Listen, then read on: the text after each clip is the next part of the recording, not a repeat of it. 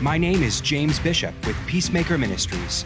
Welcome to another episode of Daily Peacemaking Wisdom. Let's join Pastor P. Brian Noble as he explores God's Word. Thank you, James. Let's dive into God's Word and let Him transform our heart. Today's scripture comes from Hebrews chapter 4, verse 14, 15, and 16. Therefore, since we have a great high priest who has passed through the heavens, Jesus Christ, the Son of God, let us hold fast to our confession. For we do not have a high priest who cannot sympathize with our weaknesses, but one who has been tempted in all things as we are, yet without sin.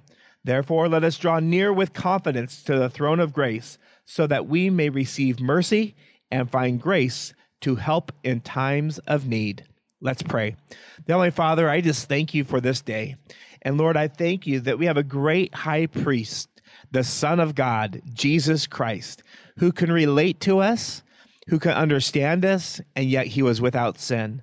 Lord, I pray that as we think about our conflicts today and the tensions that we go through, that you would be with us, God, that we would draw near to you and know that you go before us in all things. I thank you for this. In Jesus Christ's name I pray. Amen.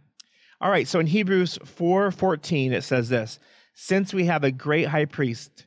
Now, I want to ask you one simple question. Who is your high priest? Oftentimes, as believers in Jesus Christ, we say it is Jesus that is our high priest. But in our conflicts, we live as if it is ourselves. See, a high priest was somebody who would come in and make a sacrifice on behalf of the people. And I want to encourage you today that Jesus Christ has made the ultimate sacrifice for your tension and for your conflict today. He has laid down his life so that you may be reconciled to the Father and therefore reconciled with other people. See, we know that we can have great confidence because Jesus understands our temptations. That's what he says in verse 15. That he was tempted in all things as we are. See, he understands the outbursts of anger that you may have gone through, the annoyance or rolling of your eyes or frustration that you've had today. He understands it all, and yet he was without sin. Can you imagine that? Jesus Christ, the Son of God, understanding our temptations, understanding our simple ability to fall short and do the things that aren't pleasing to the Father. He understands it, and yet he was without sin. And then he says, therefore, let us draw near with confidence to the throne of grace. Today, you can run to the throne of grace with great confidence. It's not a confidence based upon you or your abilities. It's a confidence based upon who Jesus is. You can go to the throne because of Jesus. It's so important. Sometimes as Christians, we think, well, I'm going to get there on my own merit or my own ability or my own works. But the fact is, you are saved by faith, you are kept by faith, and it's only through the grace of God that you can draw near to him. So we can draw near to him, and we can do this. And look what we're going to receive in the last part of 16, that we may receive mercy and find grace to help in our time of need.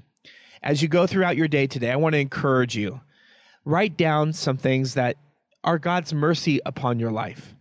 In this conflict that you're going through, God is pouring out your mercy or his mercy on you and the other person. So why not be merciful to them? Why hold back and mercy and grace to them? Since you've received much mercy and you've received much grace, pour that out on the other person. Be a vessel for God to use today. Well, I hope you have a great day, and I want to encourage you to draw near to the throne of grace. For peacemaking resources, to bring us to your community, or to donate, go to www.peacemaker.training. God bless, and go make peace.